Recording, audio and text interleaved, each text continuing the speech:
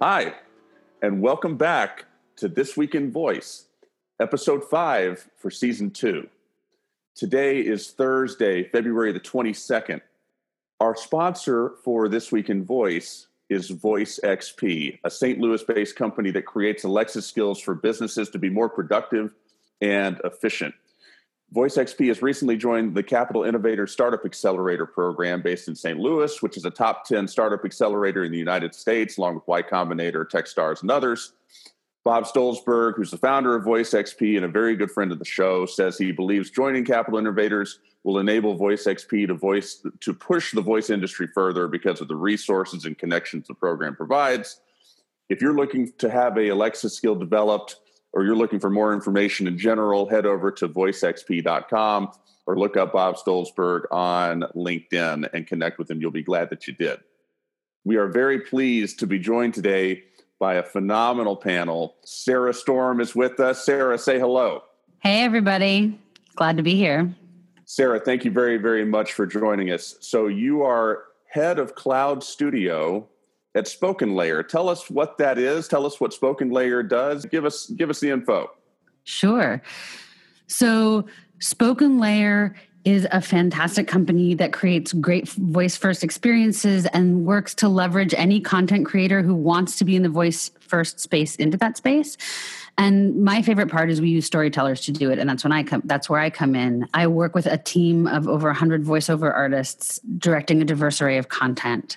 And I'm here representing my own views today, but I'm thrilled to be a part of the SpokenLayer family. We love that. We love that you've taken this time aside and love what SpokenLayer does. Totally get that this is something independent you're doing. And speaking of something independent that you do, you are also an actress on Law & Order SVU. Tell us a little bit about what that's like. We don't get all Hollywood up in here all the time.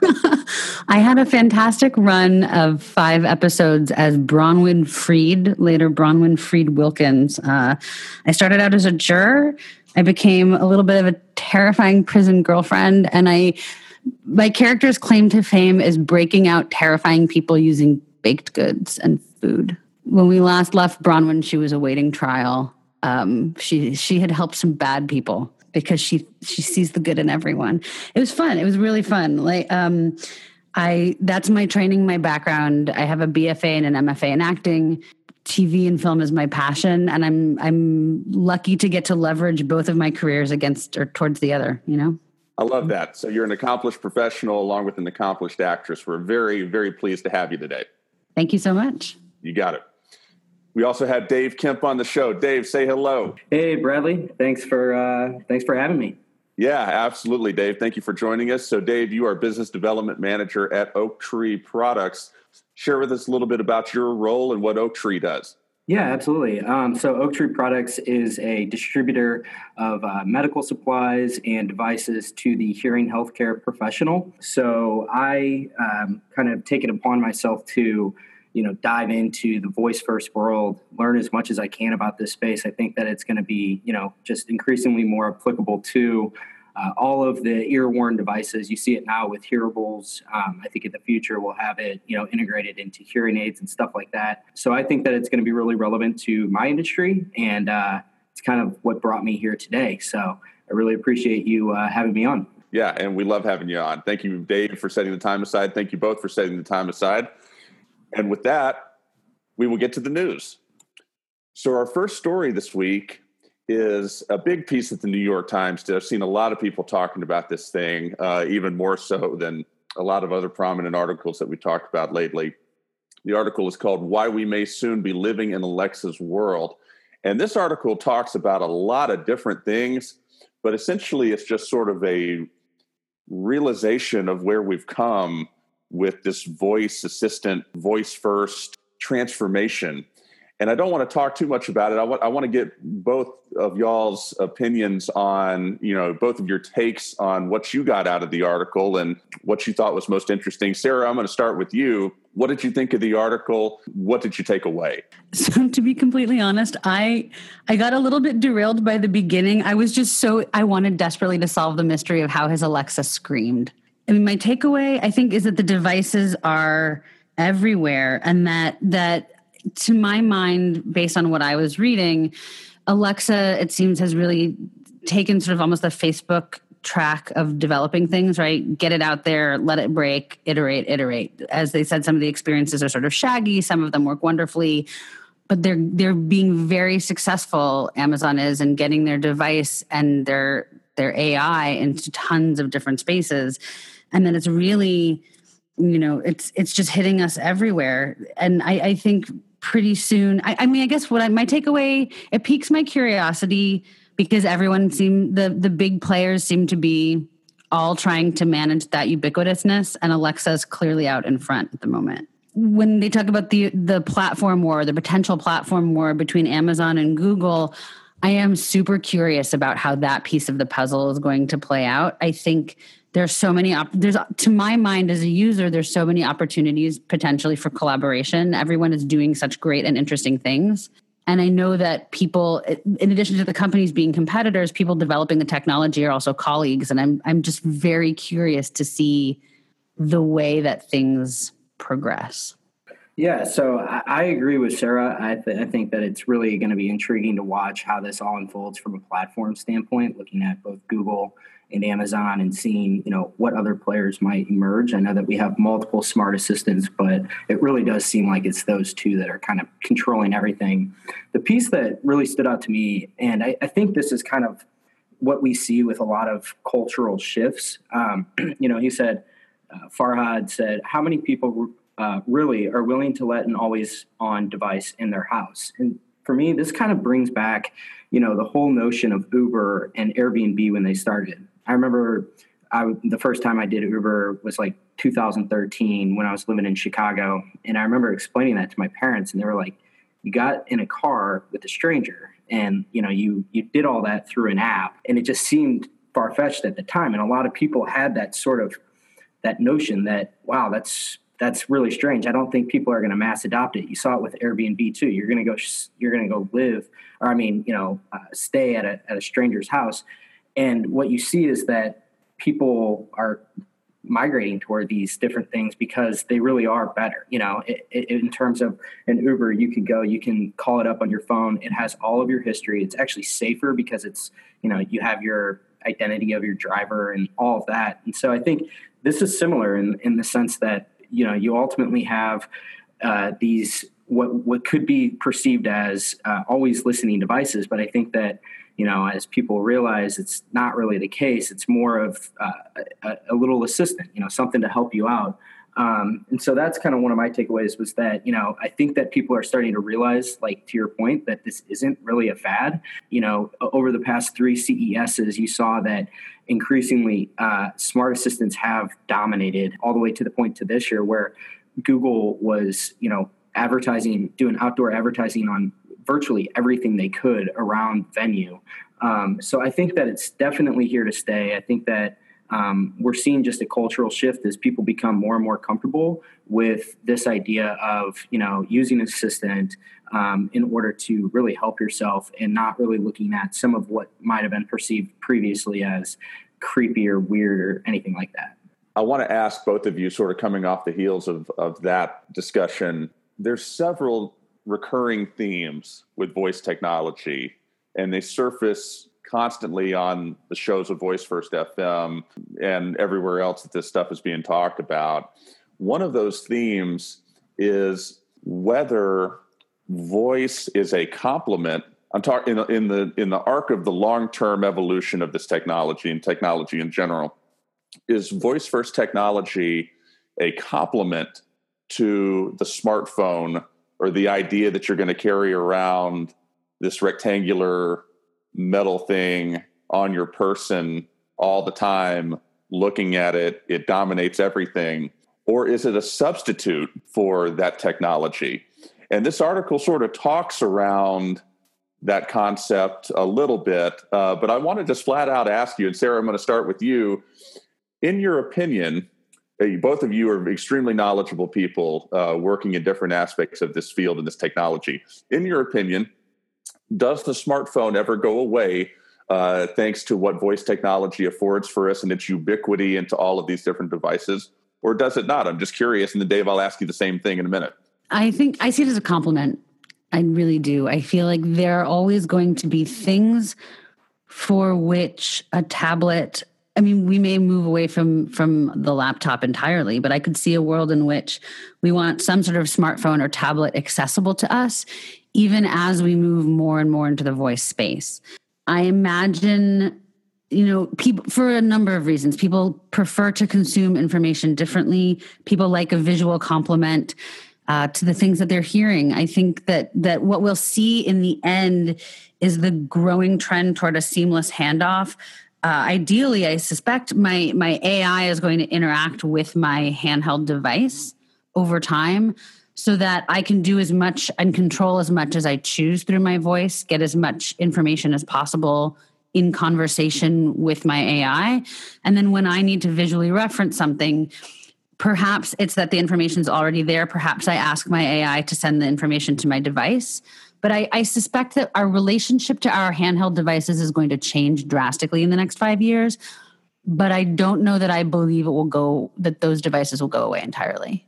Yeah, I think Sarah kind of hit the nail on the head. I agree. I don't think that the phone really goes away. I think that what happens is that the time spent on the phone really gets reduced. I think the bigger target that Smart Assistants kind of goes after is the apps. I think if you look at these devices, really what they're doing is they're ultimately cutting down on the friction, right? It's like rather than having to go and pull up 3 disparate apps, I can knock all of what I'm trying to do within those apps out in one fell swoop just through one voice command. And so I think that that's sort of the trend that it seems like we're going down, is more or less complementing the phone, using the phone as sort of the hub in which you kind of, still rely on. I think things like messaging, I think, are far from being displaced by something like voice.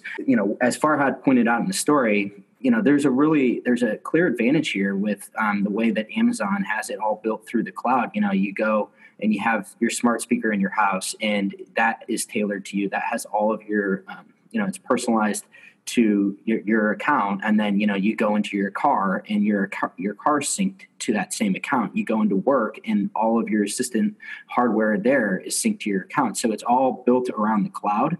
It's kind of device agnostic, as he pointed out.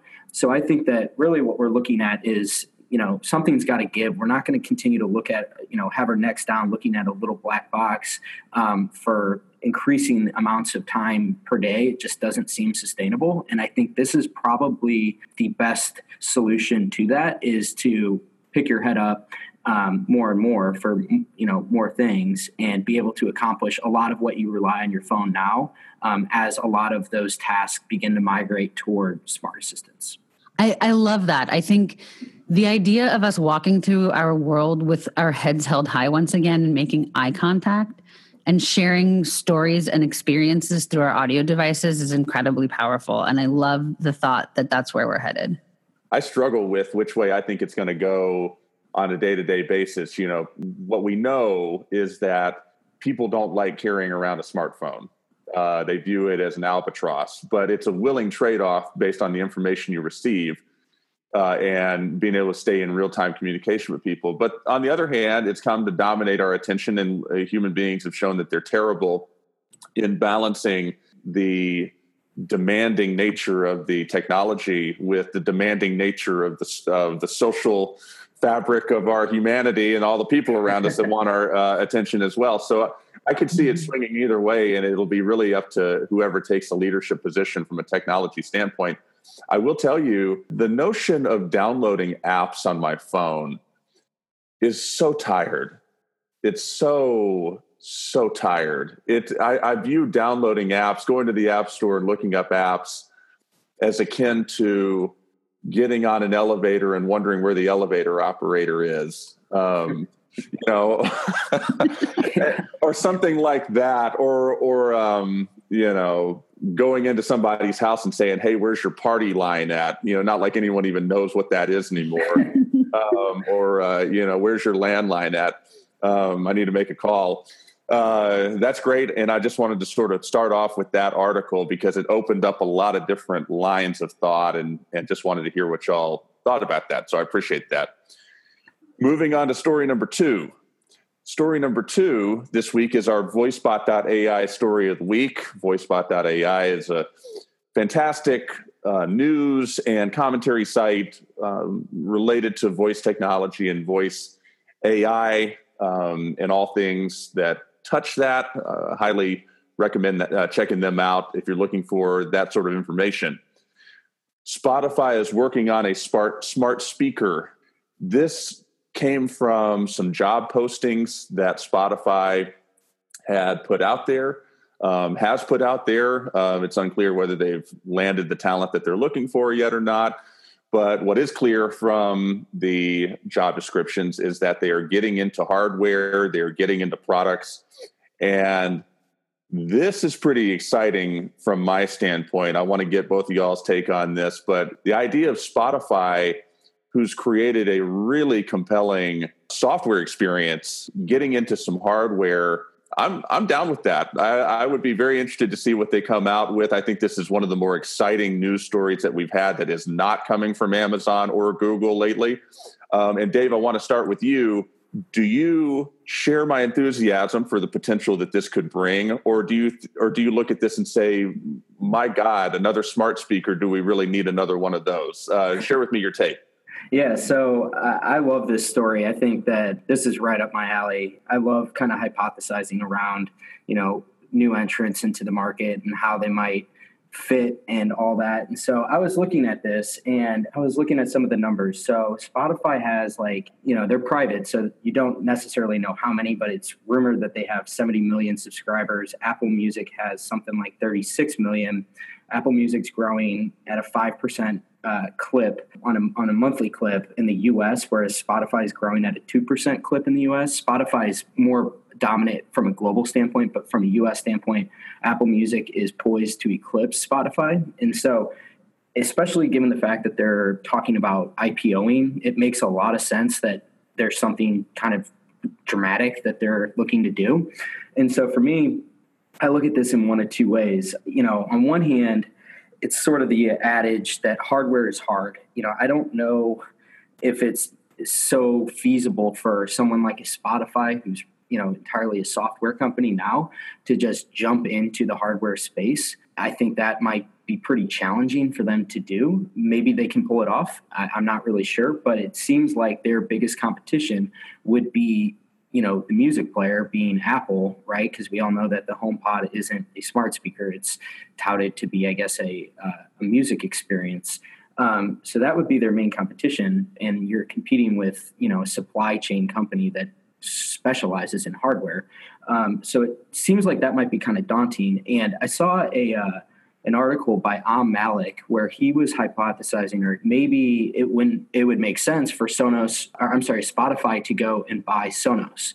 And so I thought that was really interesting, because I look at it more like, rather than, I think they should definitely vertically integrate in a way, especially because HomePod is limited to Apple Music.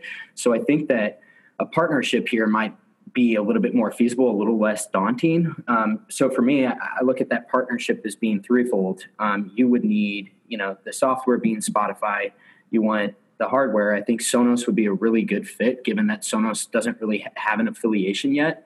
And then the third piece would be, how do you control that? And I think that you'd want some sort of voice control with that. And that, to me, I know Brett in the VoiceBot article, he was kind of ascertaining that maybe SoundHound would be a good option here. And that was really intriguing to me, because I think, SoundHound, given the fact that they came from music recognition, I think that could open the doors to some really interesting possibilities around recognizing music and making it just an experience that's all built around music, whether it be playlists and curating playlists and all types of different things around music.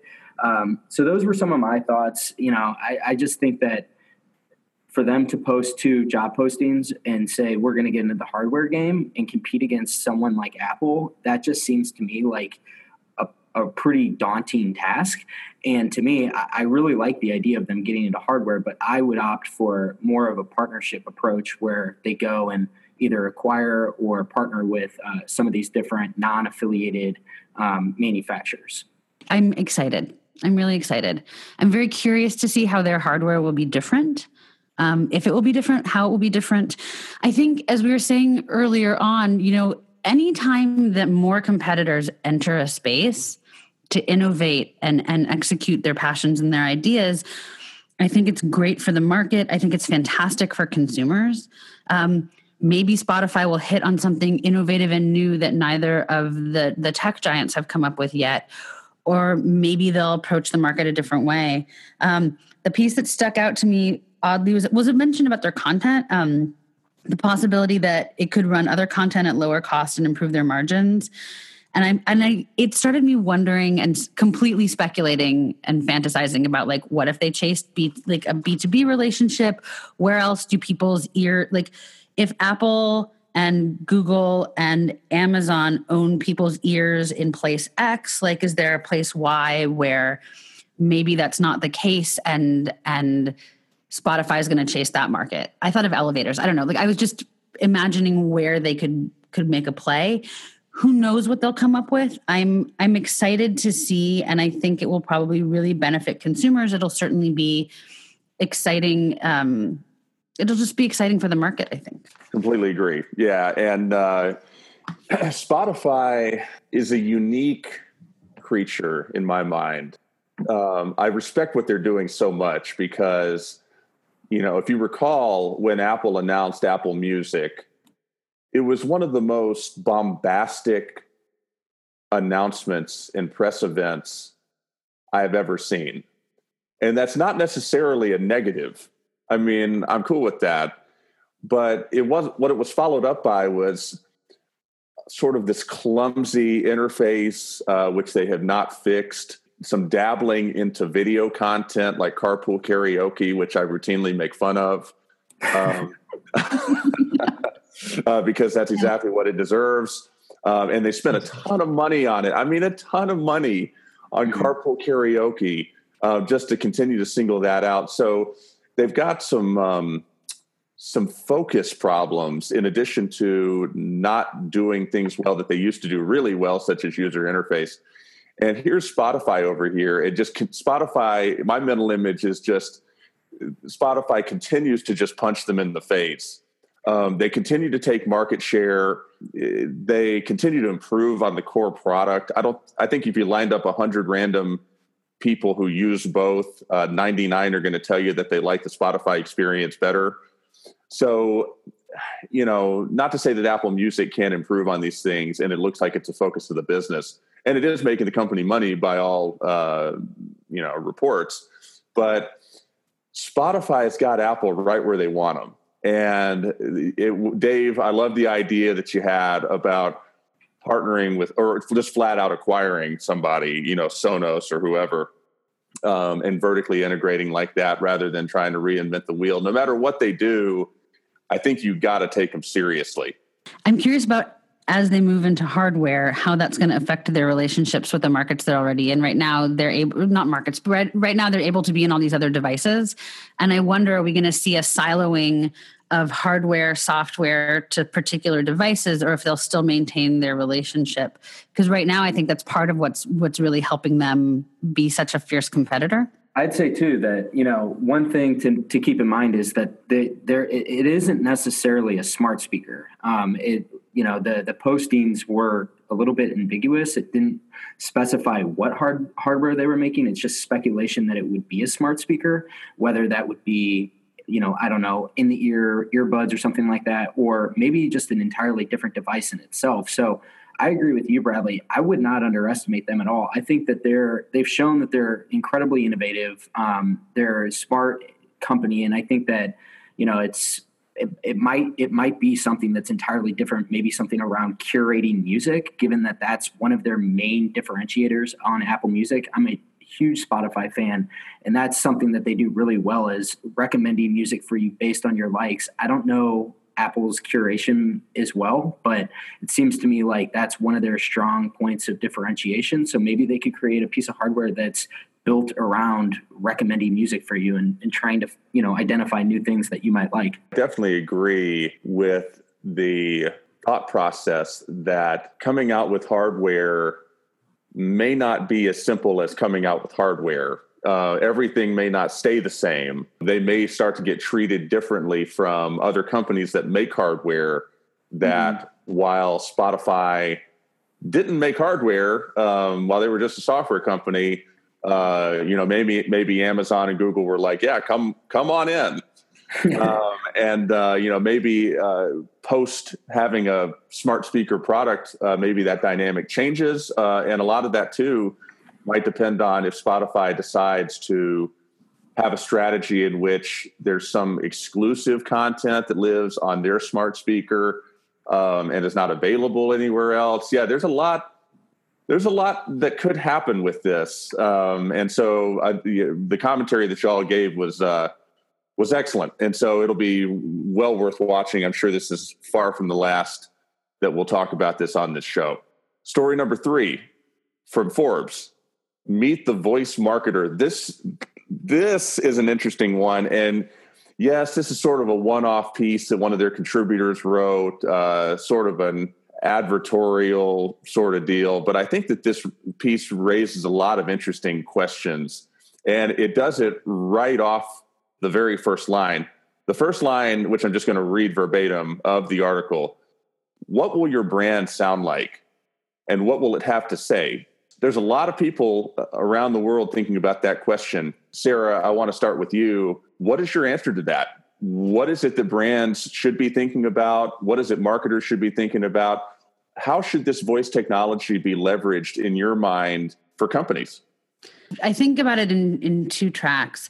It's early days for all of this, and I really feel that content is key. I think we don't need gimmicks. We don't need stunts, like the occasional brilliant idea, maybe, but we don't need gimmicks or stunts. We want great content that is habit forming, that really captures our attention, that makes us feel welcome and comfortable in the space. To go to your app point, like there are a lot of apps right now in the voice space for rain sounds. I think we've hit the limit. We're good. I think it's things about like how does a brand want to tell their story? How does a company want to be perceived? What's the voice of that? In the way that you're talking about books, really, what do you want your brand to sound like? I think that's something to consider. And then really to consider the power of the human voice and human conversation as the space is developed. We respond well when we feel that the machine understands us. So I think as we proceed with these experiences, we have to make sure that we're developing experiences that don't highlight that we're speaking to machines. The latter part of this piece particularly spoke to me. Assuming that voice works in the way of conversations that we already understand, started reading from the article here. When we ask a question, we want a relevant and tightly aligned answer. When we're doing something aligned with our interests and a friend has a good idea, we're receptive to inspiration. So I feel like that is a key takeaway from this. We want to think about what works in conversation already and build from there. I think that's that key to great marketing in this space is going to be taking that idea and iterating. So I think that really the $1 million question right now for marketers and brands is to figure out the balance between, being creepy and anticipating what people want. I think that's sort of it's a hard line right now, I think, for a lot of people, because I think that, voice assistants provide access to people's, personal data in a way that we haven't really seen before. And in some regards, it kind of goes to what, Brian was talking about at the Alexa conference, all around, this being built with your small data, as opposed to big data. It's small data. It's specific to the personal user. And so if brands have access to that, it starts to kind of open the door to some possibilities that we haven't had before. Like, for example, Bradley, I'll just use you. Like, let's say that you have in your calendar, you have your, say your son's birthday is coming up in a few weeks. And, let's say that you bought tickets off of StubHub before, and StubHub has access to your personal data so that, it can see, oh, hey, Bradley, your son's birthday is coming up. How about taking him to a Nashville Predators game or something like that? And so is that, wow, that's great. I'm really glad that, I'm getting that from the smart assistant and the brand knows that, or, is that creepy? And so I think that's kind of that's where we're at. And I think that that's going to be the question that, marketers are going to have to ask themselves are, if we have access to all this data, how do we approach it in a way where it's not really going to be perceived as creepy and turn people off. I think that's so important. The way that, like, if we think about the things that creep people out about the visual experiences they're having right now, those are places to look with a wary eye, maybe. You know, the way that an ad for, you know, the coffee that you just bought continues to follow you every website for weeks. You know, people speak up about that being a thing they don't enjoy. And I think the challenge will be I'm totally on board with what you just said. Like, how do we find the sort of sweet spot between meeting a consumer's needs and making them feel appreciative of the technology and not responding the way we do to buckets of spam email or lots of ads continually popping up over and over? Completely agree. Yeah. And, you know, I think it's a great insight to look at the visual aspects of what we don't like about the web and what we don't like about our privacy being intruded upon, and the feeling of our privacy being intruded upon. Because really, at the end of the day, when someone says their privacy is intruded upon, what are they actually telling you? What they're actually telling you is that the value that they got from whatever it is that just happened is less than the feelings of insecurity / privacy being violated. Somebody sends an email out to 10,000 people that never signed up for an email list, and that email contains information about something that all 10,000 of those people are dying to know about. How many spam reports do you think they're going to get? 0, even though nobody signed up for that list. So, and it was just totally unsolicited. So the way I look at this, and you know, I'm sure this is not everyone's opinion, but as we look toward voice technology, the opportunities to make lives better, make lives easier, more accessible, you know, make opportunities more accessible to people, all of those things are very ripe for privacy trade-offs in my mind. I mean, Dave, to your point about my son, I'm sure my wife would agree with this. Like, if there were something coming up, like let's say, for example, that the Echo told me one morning, "Hey, Bradley, you've got this friend's birthday coming up tomorrow, or let's say next week. We know that you forgot this last year because in your emails, we have seen that you apologized for this last year." Maybe it didn't explain all this. It just somehow has access to my email and saw I apologize for missing this person's birthday last year. You missed the birthday last year. We know that. Why don't you order what this person likes, which we also happen to know, from this retailer? It's discounted today. You want to go ahead and order that and ship it to them?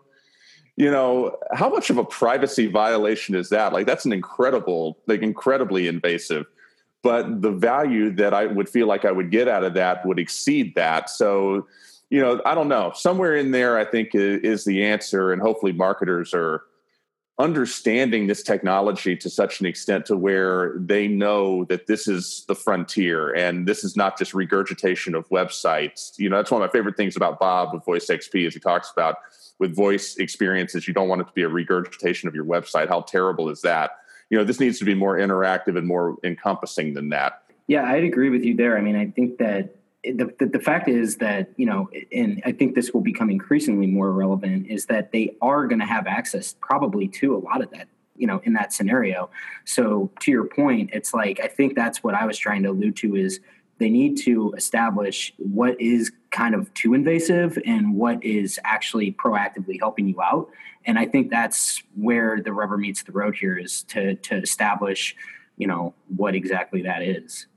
I think the companies that are able to find that sweet spot between value add and privacy trade-off are going to do incredibly well and be very popular and probably become the leaders in the space. I'm excited to see what will happen. But as you said, there's a big opportunity for a lot of good to be done. I think companies, marketers need to proceed with both eyes open and thinking about all sides of that issue. Moving on to story number 4.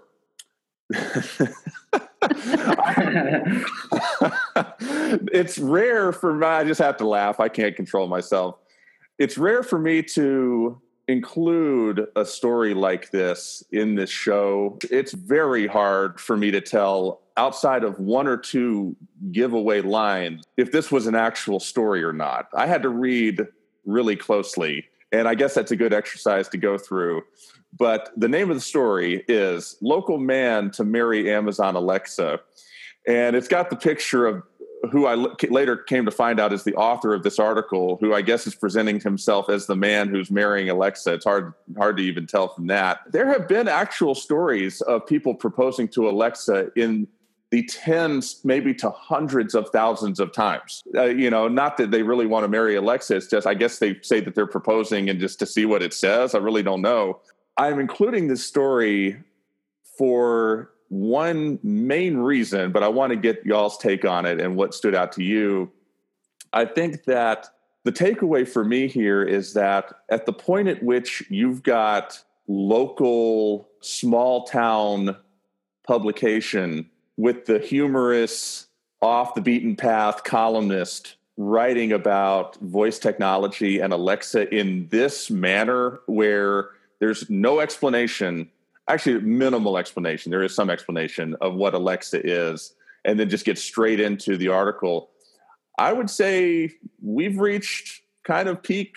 We've reached the pinnacle, in terms of adoption, in terms of awareness. I think this has a lot to say. It means a lot in terms of, it is a very safe place to invest time and resources at this point if you're seeing this type of thing come forth. And Dave, I want to start with you. This is a kind of a whack article. What did you think as you looked at this? What did you take away, if anything? This is a very bizarre article. I was laughing. I had to read it a couple times because I was very confused by, who exactly was marrying Alexa. I like too how it says that, it says LaRue contends Alexa is kissing up to Ernesto who will keep ordering items from Amazon. Like this is bizarre.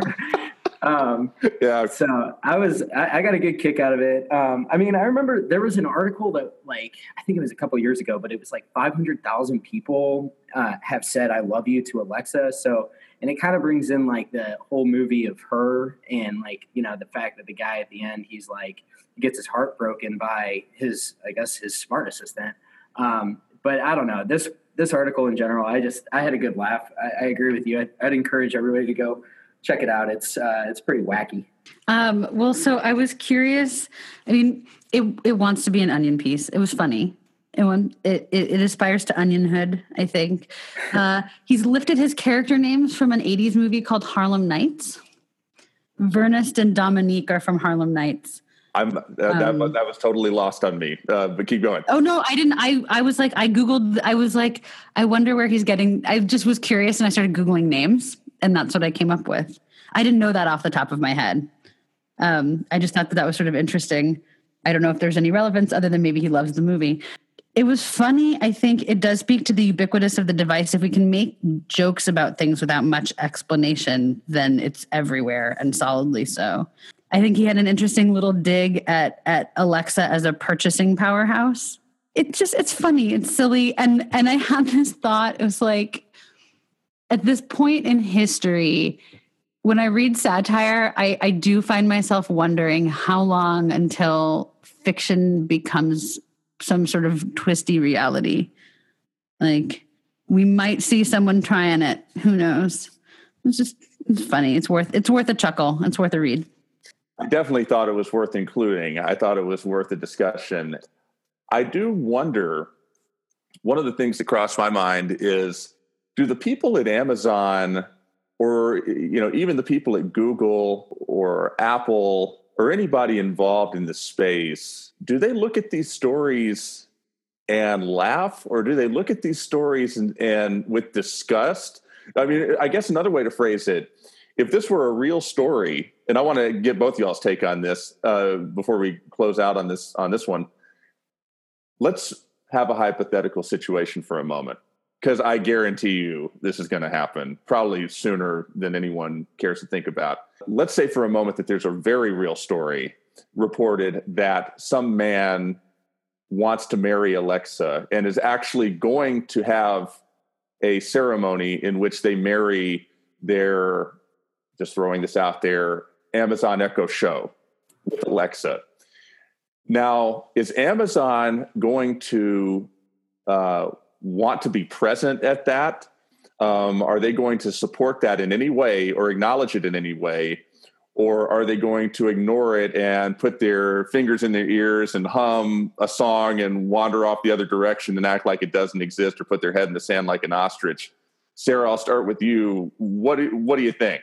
Well, I think when it's things like this, when it's satire that they're reading, first of all, to answer the first question, I hope and I suspect pretty strongly that people have a good chuckle when the things that they are working on are brought into the realm of humor and satire. It means people are talking about it, people are thinking. When we get to the hypothetical point of somebody attempting to marry a device, I suspect context will have a lot to do with it. There's an Australian artist who has married at least 2 bridges at this point. And Are you serious? I am serious. Her name is Jody Rose. I had remembered her and I Googled her. She's married a bridge. Oh no, maybe she just married the one bridge. She married Le Pont du Diable Bridge in Surrey, southern France. Wow. And so, yeah, I mean, and we don't have to delve into that piece, although it's there, you can read all about it on a couple of different things online. I think, how will they, I can't really speculate on how people will react. I suspect some people will find humor in it. Some people will probably be horrified, and some people will see it as artistic expression. I don't know. I think if I were designing an AI experience and someone felt so attached and close to that experience that they wanted to be in a relationship with it, I would think I had done a really great job of building a really well-rounded, versatile, convincing AI. That would be my first thought. Then I'd have a personal opinion on people marrying inanimate objects. But, I feel like I would take away that I had done my job designing a compelling experience. I agree with you, your initial point. This is peak Alexa right now. This is peak, where we're at. I wouldn't be surprised if we, in the not too distant future, see pictures of somebody on the altar with an Echo or something like that. So I don't know. I think that it's just kind of a sign of the times that, whether it be satire or people just trying to get attention through it. I'm not really sure. I find it all pretty amusing. And I would imagine that, the people at Alexa probably find it pretty humorous too. Free press. So that's the way I look at it. There's no doubt there will be challenging stories that have to do with this technology. We've seen some already, things such as, hey, we're the FBI, hand over your device now, and all the data. And that's just one example of many different, an array of different type of examples that could be challenging stories. This is definitely meant to be humorous. It took me longer than perhaps a normal person to figure that out. but we'll just ignore that and press onward. I appreciate y'all patronizing me and allowing that to be one of the stories on our docket. The last one is just a promotional item to close this out. We are very pleased to have announced the Voice of Healthcare Summit taking place Tuesday, August the 7th. In Boston. It will be at a place called the Martin Conference Center at Harvard Medical School. We're going high end here with the venue, but we felt like we wanted a place that sits right in the middle of the healthcare district in Boston, where a lot of innovative work is going on. Super happy about having Ilana Shalowitz be our keynote. Anyone who was at the Alexa conference got to hear her speak. If you did, you fully understand why we're having her back. Really phenomenal presentation that she made, and just a perfect fit for this. We've announced some speakers already, including Matt Cebulski, who's my co-host on The Voice of Healthcare, Dr. Terry Fisher, who is a Canadian physician who runs the Alexa in Canada podcast. We've got several other speakers that we're working to line up now, and more information will be coming out about that soon. If you want to register for it already or stay up on it, the website is www.vohsummit.com, and we'll link to it in the show notes. Yeah, I think it's awesome. Being in the healthcare space, I think this is great. I was at the Alexa conference, and for anybody listening that wasn't there, I would definitely recommend going to this one if you have any interest in what's going on. I mean, getting the chance to network and meet with all of some of the smartest people in the space is reason enough to go. But like you said, the keynote speaker, Alina Shalowitz, is amazing. And I think there's areas that are ripe for Alexa. And in my eyes, healthcare, I might be a little bit biased, but is just glaringly obvious. So I can't wait. I think it's going to be really good to just kind of continue the discussion. We're in February now. By August, I imagine that just there's going to be a ton of new developments along the way that will be discussed there. So I'm really looking forward to it. I think it's going to be awesome. I think health is the most personal story a person can share with someone. And then there's so many interesting implications for leveraging voice technology, as you've just said, Dave, into that space. And that sounds like a fantastic event. Appreciate that. Yeah, we're super excited about it and excited to continue to make announcements. So if you're listening to the show, following what we do at Voice First FM, and the sound of this event interests you, definitely keep an eye on it. There's no question the speakers who will be there will be well worth your time, and the rest of the program will be as well. So thank you all for bearing with me on that as well. And just want to thank both of you, Dave and Sarah, both. Thank you for your time today. It was greatly appreciated. Thank you so much for having us. This was really fun. Yeah, thanks a lot, Bradley. This was awesome. For This Week in Voice, Season 2, Episode 5, thank you for listening. And until next time.